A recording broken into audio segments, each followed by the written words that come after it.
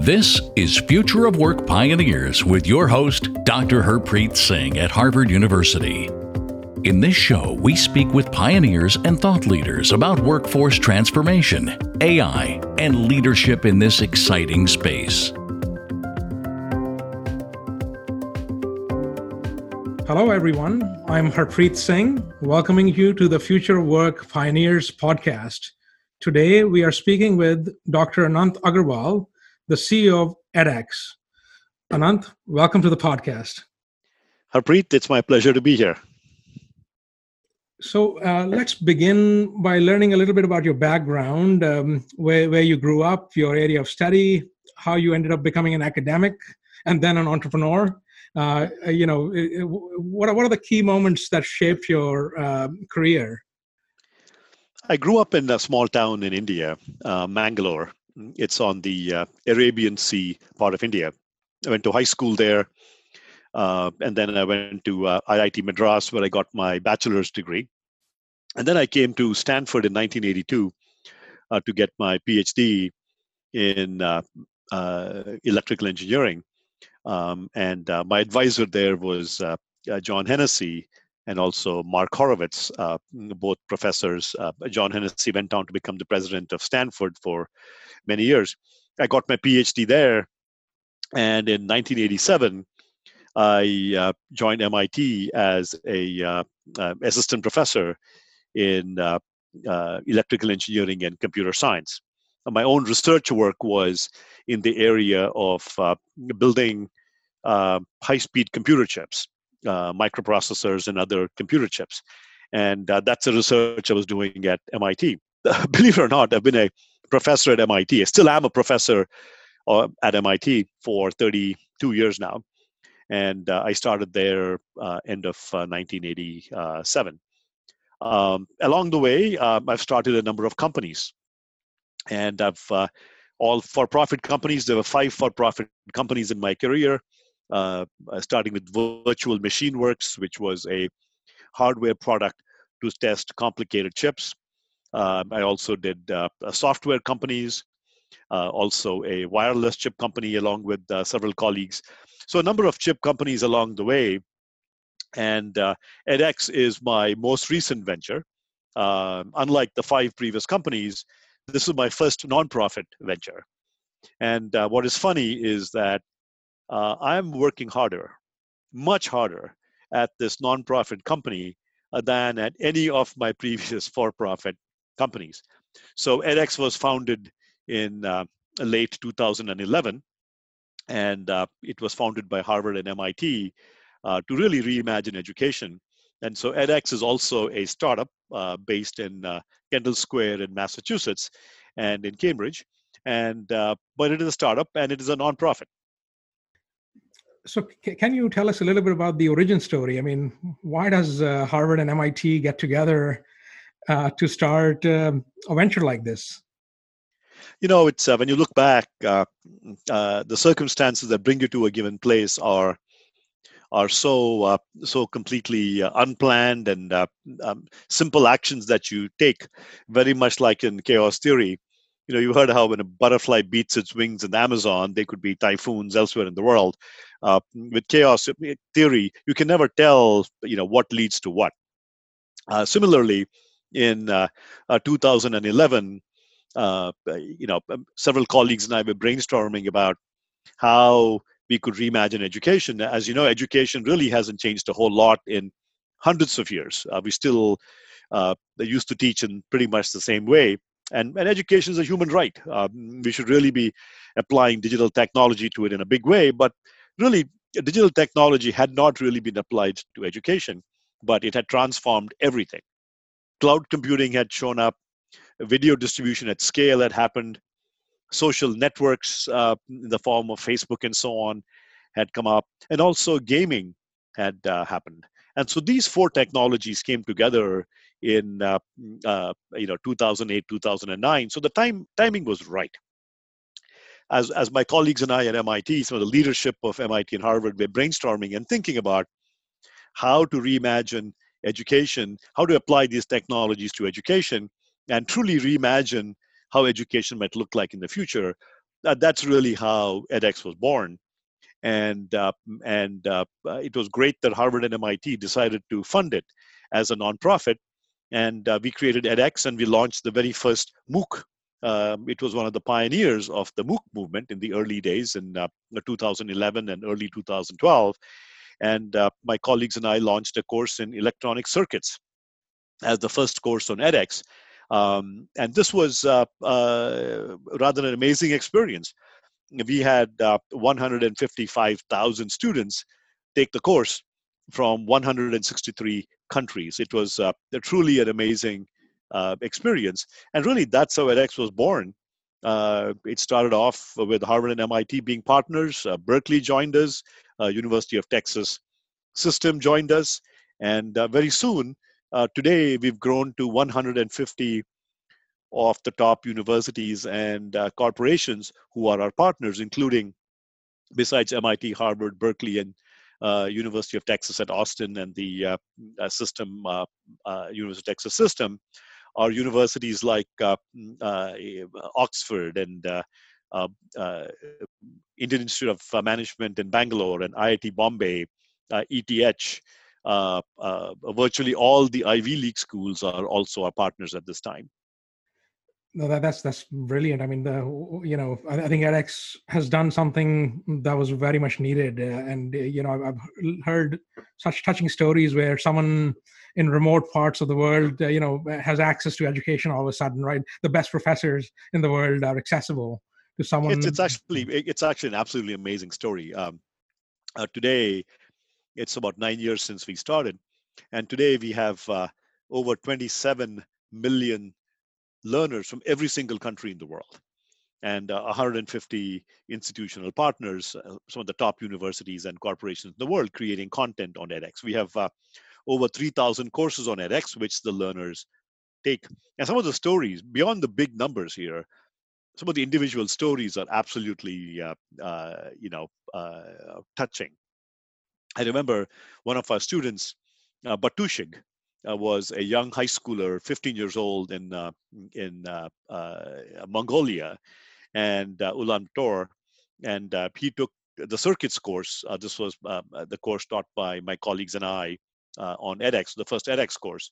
And he was this young, brilliant high schooler, and he got a perfect score in the entire course. And the circuits course is MIT hard. It's one of the hardest courses at MIT, and we were trying to be very high fidelity, in the sense maintain the same quality for the online course in terms of rigor and quality as the campus course that I used to teach. And so, this 15-year-old got a perfect score on a course that is taken by sophomores at second year students at MIT. This student got written up in the New York Times. A New York Times reporter actually went to Ulaanbaatar to shadow Batushig, and wrote an amazing story about him in the New York Times. And he ended up coming to MIT, where he completed his undergraduate degree, and then he went on to work. I believe he went to Facebook and so on. It's just an amazing story. That's brilliant. So the context of our discussion today is future of work, as you know, and in that context, I had seen that MIT had constituted a new committee to rethink the curriculum. It was a task force of sorts, and I was also interviewed by that task force. This was maybe a year and a half, 2 years ago, and I'm wondering whether these folks interacted with you to see how online education can become part of this new phenomenon, right? How education is being rethought at MIT. So the MIT task force was looking at what the future of education might look like. And as part of that, they talked to many leaders in the community, such as yourselves. Of course, they're very aware of what's happening with the brainchild of Harvard and MIT, namely edX, and talked to several of us at edX as well. And truly, a movement like edX with online education is not only reimagining education as we know it, but it is also impacting the future of work in a really, really big way. As we all know, Technologies like basic digital stuff to AI and automation are completely transforming the future of work. The various studies show that by 2030, more than half of today's jobs will be transformed into newer jobs or will be gone. And so, just imagine having to work around this for half the planet. If half the planet is out of a job because of automation and technology, what do we do? I mean, clearly they can't be out of a job, so they all have to be upskilled, and the jobs will transform to newer jobs, and people have to be upskilled into these newer jobs where maybe instead of moving goods in a truck, maybe you would work in IT, for example. Or if you were doing marketing, now maybe you're using data and you become a digital marketer. So the advent of data-driven decision making, using AI and machine learning. These are all completely transforming how we think about work. And very quickly you realize that we have a planet scale upskilling problem on our hands. And the only way around that is to educate people and get them to upskill. And then you think about people. One of our students is a professional by the name of Andrew. And he works at United Airlines, and he told us a story.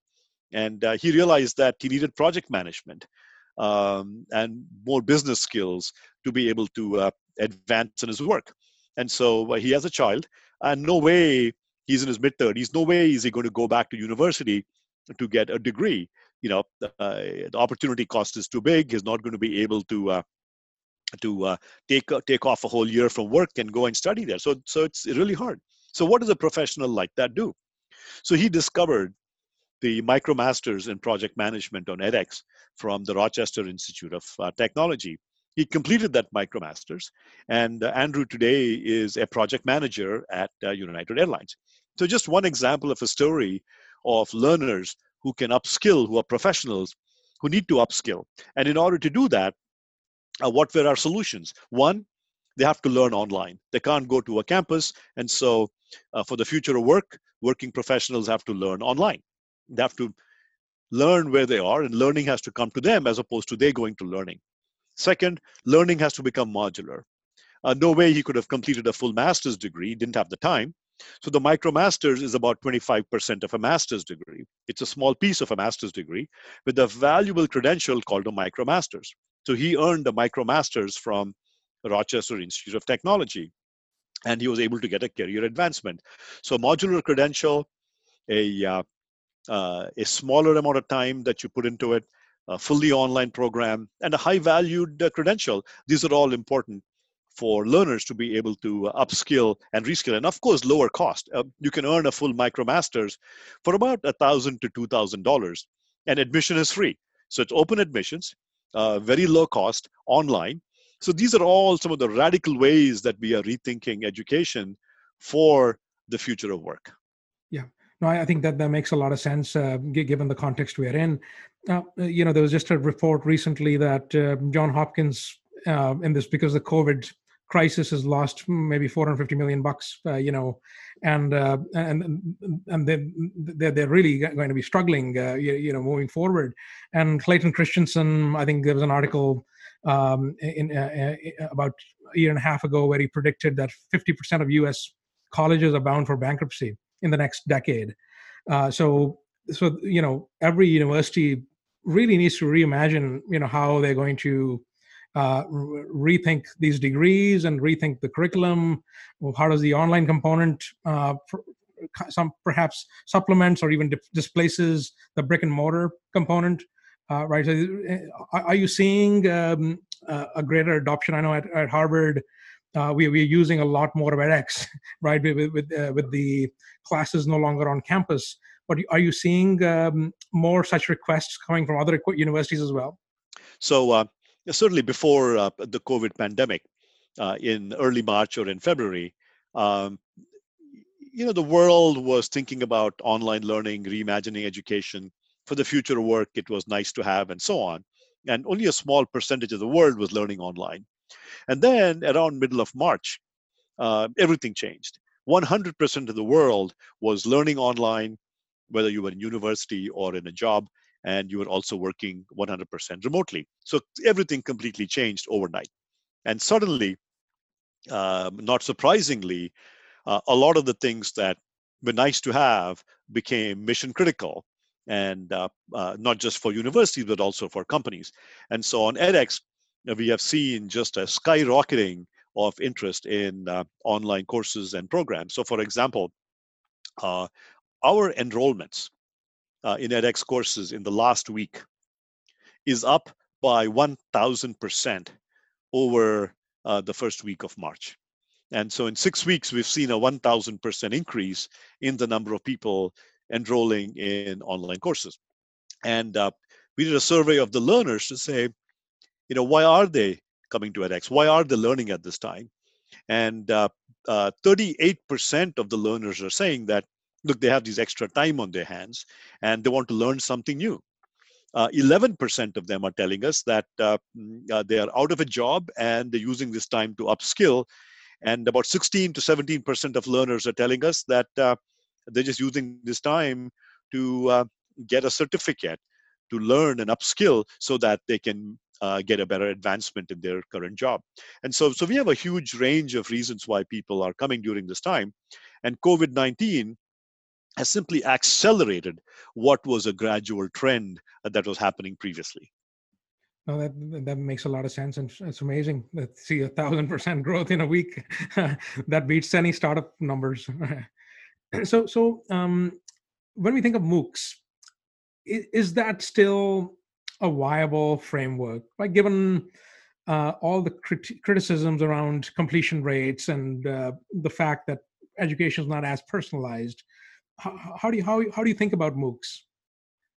So MOOCs really are online courses. And unfortunately, people compare the completion rate of people who are just casually coming into a course and checking it out. People were commingling those statistics were people who were taking the course seriously. On a campus, people have paid $50,000 in tuition for the year. And when they register for a course, when they talk about completion rates, people count the people that have registered for a course and are taking the course and have not dropped it. But in a MOOC, everybody is trying things out for various reasons. There are all sorts of reasons why people are in a course. Some people want to learn something new. They don't care about a certificate. But if you look at numbers of learners that are in there to earn a certificate, then that is a more fair comparison point. And on edX, for people that have paid for a certificate, the completion rate across the board for MOOCs is about 60%. And the 60% is a good number compared to the pass rates in many universities. And so I think people have used statistics in a way that statistics should not be used in painting MOOCs as having low completion rates. Mm-hmm. Yeah, makes sense. I think looking at certificate holders is a much better metric than overall, because people can just sign up for free, so it doesn't really cost them anything to sign up. I like to joke up and ask people, what is the completion rate for YouTube videos? You never ask that question because, when you ask people, how many of you have watched a YouTube video to the very end, then nobody does. So the completion rate for YouTube videos then is 0%. So does that mean that YouTube videos are not a good thing? They're a great thing. People learn a lot from YouTube videos. But I think it's very important for us to realize that we have to use the right metrics and for the right modalities. When people can come in and take free courses and maybe sit in on one lecture or two lectures, they are getting something good out of it. And so we can't use 19th century metrics to look at 21st century technological advancements. This episode is brought to you by Experfy. Incubated in Harvard Innovation Lab, Experfy provides custom future of work solutions, such as private talent clouds and skill taxonomies. Experfy differentiates itself by using subject matter experts to pre-vet and pipeline candidates for AI and high-end technology skills.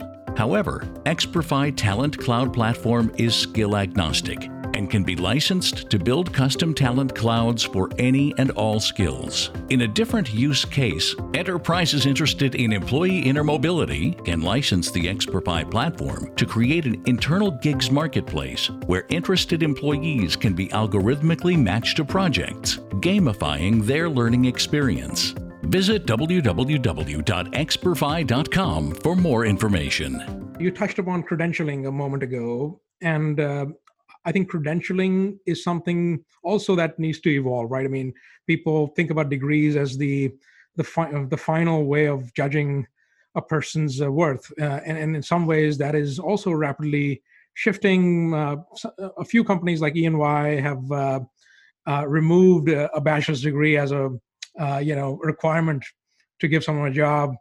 And but I think that the real challenge is that how do you measure skills, right? And how do you determine someone knows something?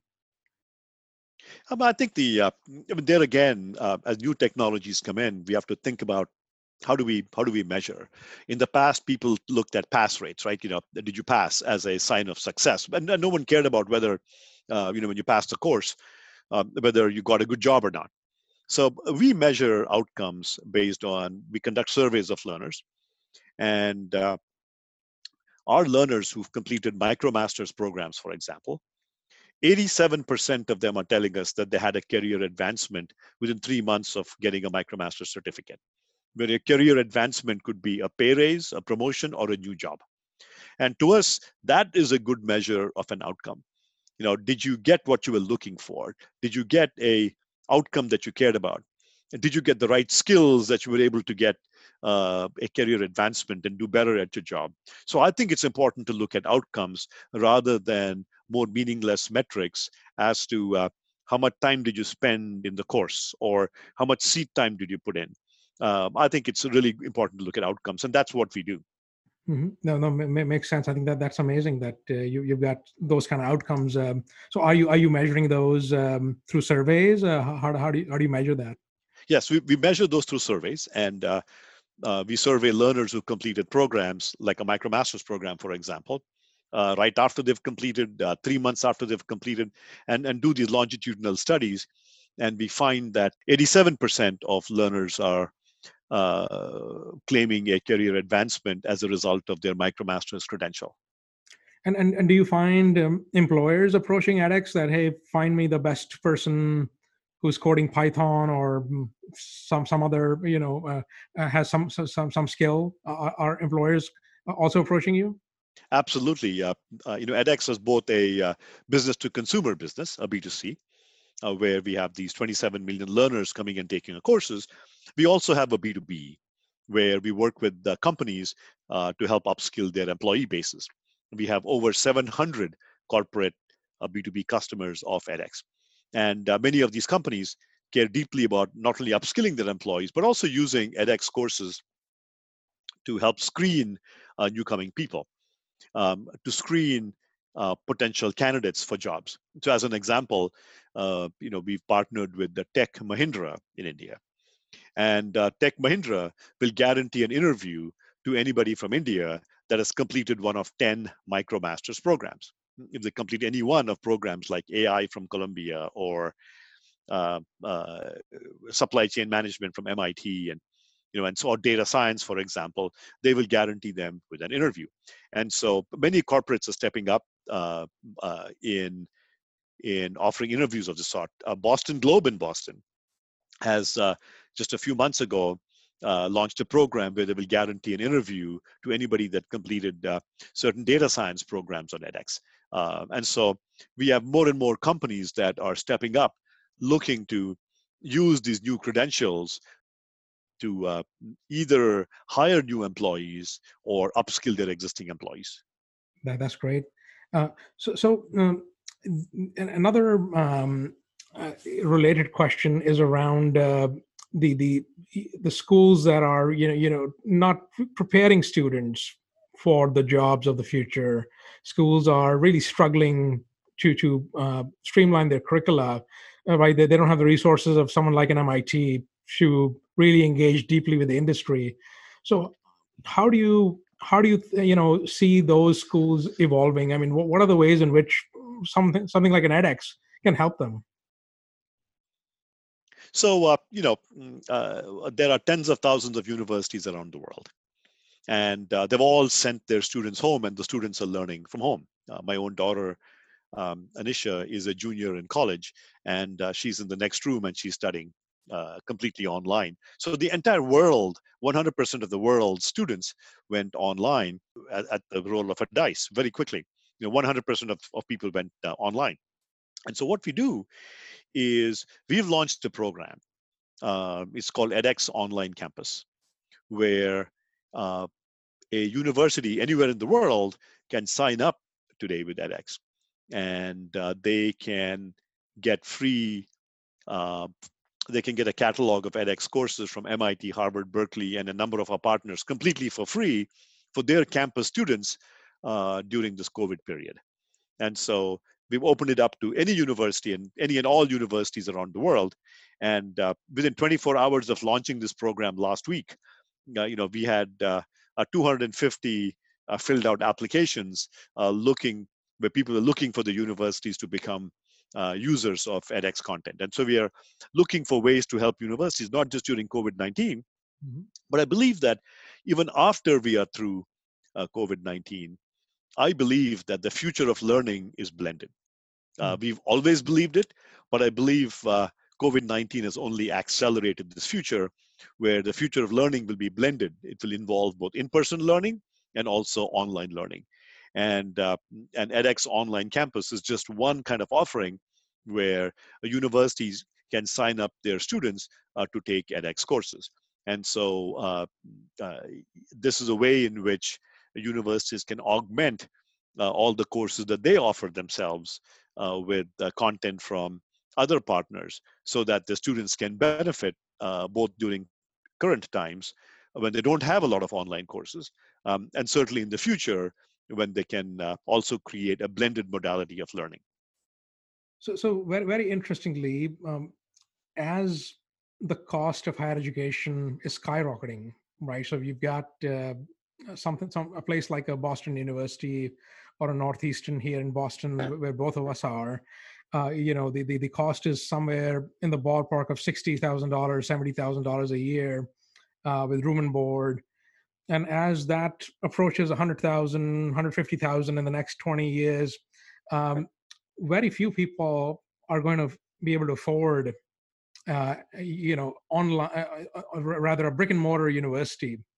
So, and my concern is that we may end up creating a two-tier society where the elite or the rich end up in a brick and mortar university, and the folks who cannot afford education end up in an online context. And but we know that, like as you mentioned, blended learning is important because you develop soft skills, interpersonal skills, right? In a brick and mortar context, it's harder to do that online. Or am I wrong in that? You think, is it possible to develop those skills online as well? I think first of all, uh, I don't buy the argument that there will be a world in the future where the wealthy get to go on campus and all the others get to do online programs. I just don't buy that at all for many reasons. One is there are any number of online programs today, degree programs from other from universities and from other online for-profit companies where the prices of their online degrees are the same or comparable to those of on-campus degrees. So you shouldn't at all assume that online is cheaper in general.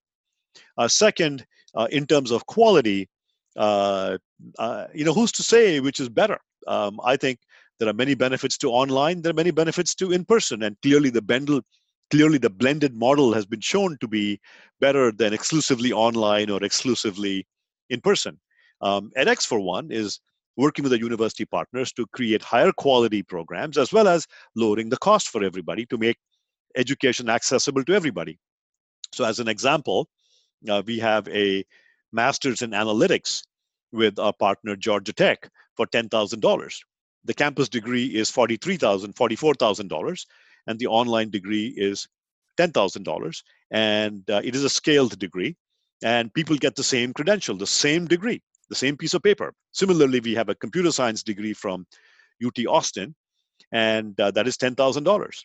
And just last week, we launched a master's degree from the number one online master's degree by US News and World Report in mechanical engineering from Purdue University on edX. And that was launched last week. And so we are launching a number of these programs that are affordable and also increase access. And in many cases, they provide the same credential that learners earn on campus. And in terms of quality, I would say that online is comparable to on campus, but then when you blend the two together, online and in person, it is simply known to be that you can get the best of both worlds. And I see a world where people who go to campus will be clamoring for some online content. It gives them flexibility. They can pace themselves. They can get multiple tries on homeworks. They get instant feedback. I believe that even campus education is going to move in the blended direction, all the more faster now because of COVID-19. Do you need to be in a context where you interact with people physically in order to learn interpersonal skills? Or can we evolve into a society where we can do that over Zoom? To your question about soft skills, um, I don't for a moment buy that soft skills can only be developed fully by interacting face to face. Of course, face to face interaction is great. Uh, you know, I'm hunkered down at home during COVID-19, during this period, during when we are recording, and it's very clear that I'm really missing the interaction with my colleagues and students and others. It's clear that we're all missing that. At the same time, we also know that in-person interaction helps you develop many of the soft skills like empathy, listening skills, teamwork, and so on. But I also do want to point out that you can also learn those online. Um, in virtually all the education I've gone through, and virtually all the education that exists in universities and colleges today, soft skills are not taught as a discipline. You hope you pick them up. However, you can teach soft skills as a discipline. And in fact, on edX, we have launched a number of soft skills courses and programs. So for example, we have soft skills courses on edX. We have a professional certificate in soft skills from Rochester Institute of Technology. And there are multiple courses in critical thinking, in teamwork, and negotiation, and presentation skills and storytelling. These are all some of the pillars of soft skills. And these can all be learned online. You just have to go and take the professional certificate in soft skills, and you can learn for free. And for a small fee, you can even earn a certificate in soft skills. And you can learn all of these things online. In fact, our children are all digital natives, and they're all learning how to communicate and interact with everybody completely online. Heck, people go to dating sites and date online. So the whole world is going digital. So my belief is that the future is going to be blended. It's going to be both digital and it's going to be in person. And I think COVID-19 will only accelerate this blended future. Yeah, makes a lot of sense. So what does the roadmap look like for edX, say, 30 years fast forward? I've stopped predicting things out into the future. Virtually everything that I've said will happen 10 or 20 years from now has happened within a short amount of time. When we started edX, I said that one day universities will give credit for MOOCs. One day, different universities will be adopting MOOCs for credit on their campuses. One day, multiple universities will band together and offer hybrid degrees where people learn credit-bearing courses from each of these universities. One day, we will have exams on edX that have great fidelity in terms of technologies to prevent cheating and so on. And in the early days of edX, in 2011 and 2012, when I talked about it, I said, oh, it will take 10 years or 20 years to get there. But shockingly, our first credit-bearing courses on edX came from Arizona State University, and those happened 6 years ago, and happened within a few years of edX. And 2 years ago, we launched a hybrid degree from Arizona State University and MIT in supply chain management, where students can complete a micromasters in supply chain management from MIT.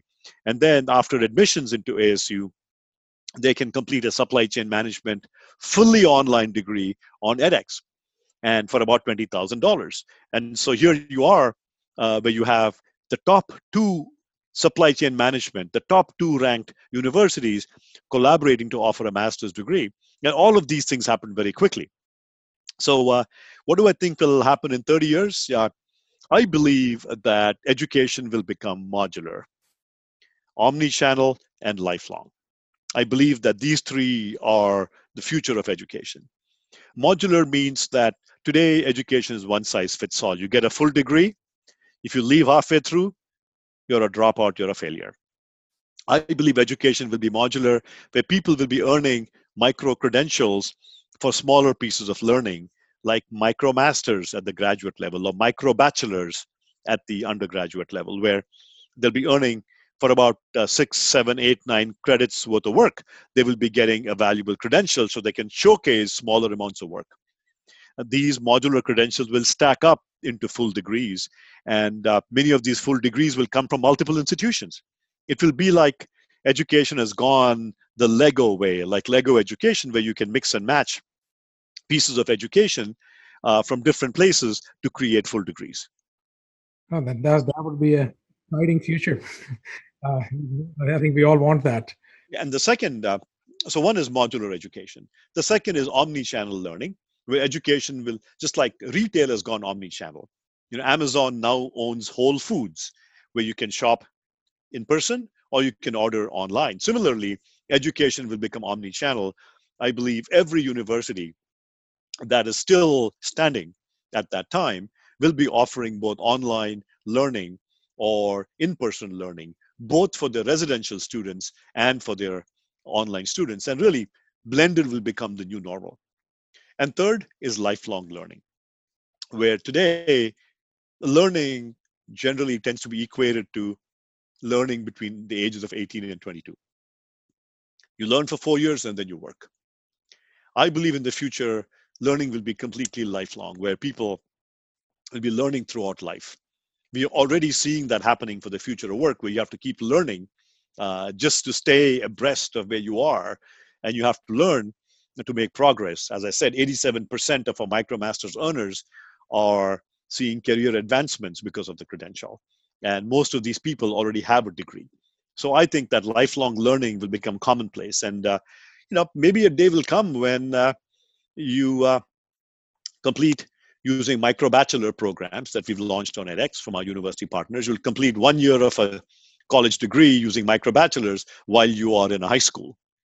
Then you will go to a campus to get the campus experience for 1 year or 2 years, maybe. Okay, so you spend 1 or 2 years on campus to get you spend 1 or 2 years on campus to get the campus experience, where you interact with other students and so on. And then maybe you leave university after 2 years and go to work, and you'll keep learning while you work, upskilling as you go throughout life. And so learning becomes lifelong and a continuum, as opposed to you come in for a short amount of time for 4 years, and then you go and work for the rest of their life. No, that's very exciting. So I think that's exactly where we're headed, right? I mean, given these changes you described, and I think each one of these is being validated in some way or another. I think we're headed there, and we are working with our university partners to create this new future. Mm-hmm. And our university partners in edX were working on this, for many years. Modular learning, mm-hmm. omni-channel education, and lifelong learning. And what COVID-19 has shown us is that as we've all been sent home, suddenly everybody has become a lifelong learner. Everybody has become a omni-channel learner, and everybody is looking for modular credentials. Mm-hmm. Enrollments in our MicroMasters programs, it's our graduate level modular credentials, has gone up by 300% over the past 6 weeks. And so Enrollments across the board are going up, and people are looking at these modular credentials as something that can stand them in good stead, whether they're working today or if they've lost a job and they're looking to upskill and beef up their resume so they can post this credential on their LinkedIn profile or in their resume. Yeah, makes sense. So, any parting words for the audience before we go? Oh, I think the future of learning is lifelong, and I think all of us have to become lifelong learners. And I don't think it took us COVID-19 to realize that. I think COVID-19 will simply accelerate us into this future of modular, omni-channel, and lifelong learning. We've launched a course on edX on how to learn online. I think how to learn online is becoming an important life skill. And so we launched this course 2 weeks ago, and we already have over 30,000 learners who are taking this course. And many of them are telling us, oh my goodness, I did not really realize how to learn online. There are certain disciplines you have to use. Learning online is a bit different than learning on campus, where you have to create various strategies for yourself. So we launched an online course that helps people figure out how to learn online. And so I would encourage you to go check out this course and see what online learning is like if you haven't gotten into it. And if you're already doing online learning, well, then you're one step ahead already. That's great. That's great advice. Thank you so much. It's been such a pleasure, Anant, speaking with you. It's very inspiring. And we look forward to continuing the conversation. Thank you, Harpreet. This was really terrific, and I really enjoyed my conversation with you. Thank you for listening to this episode of the Future of Work Pioneers podcast. Please rate us wherever you get your podcast, and also tell your colleagues and friends about the show.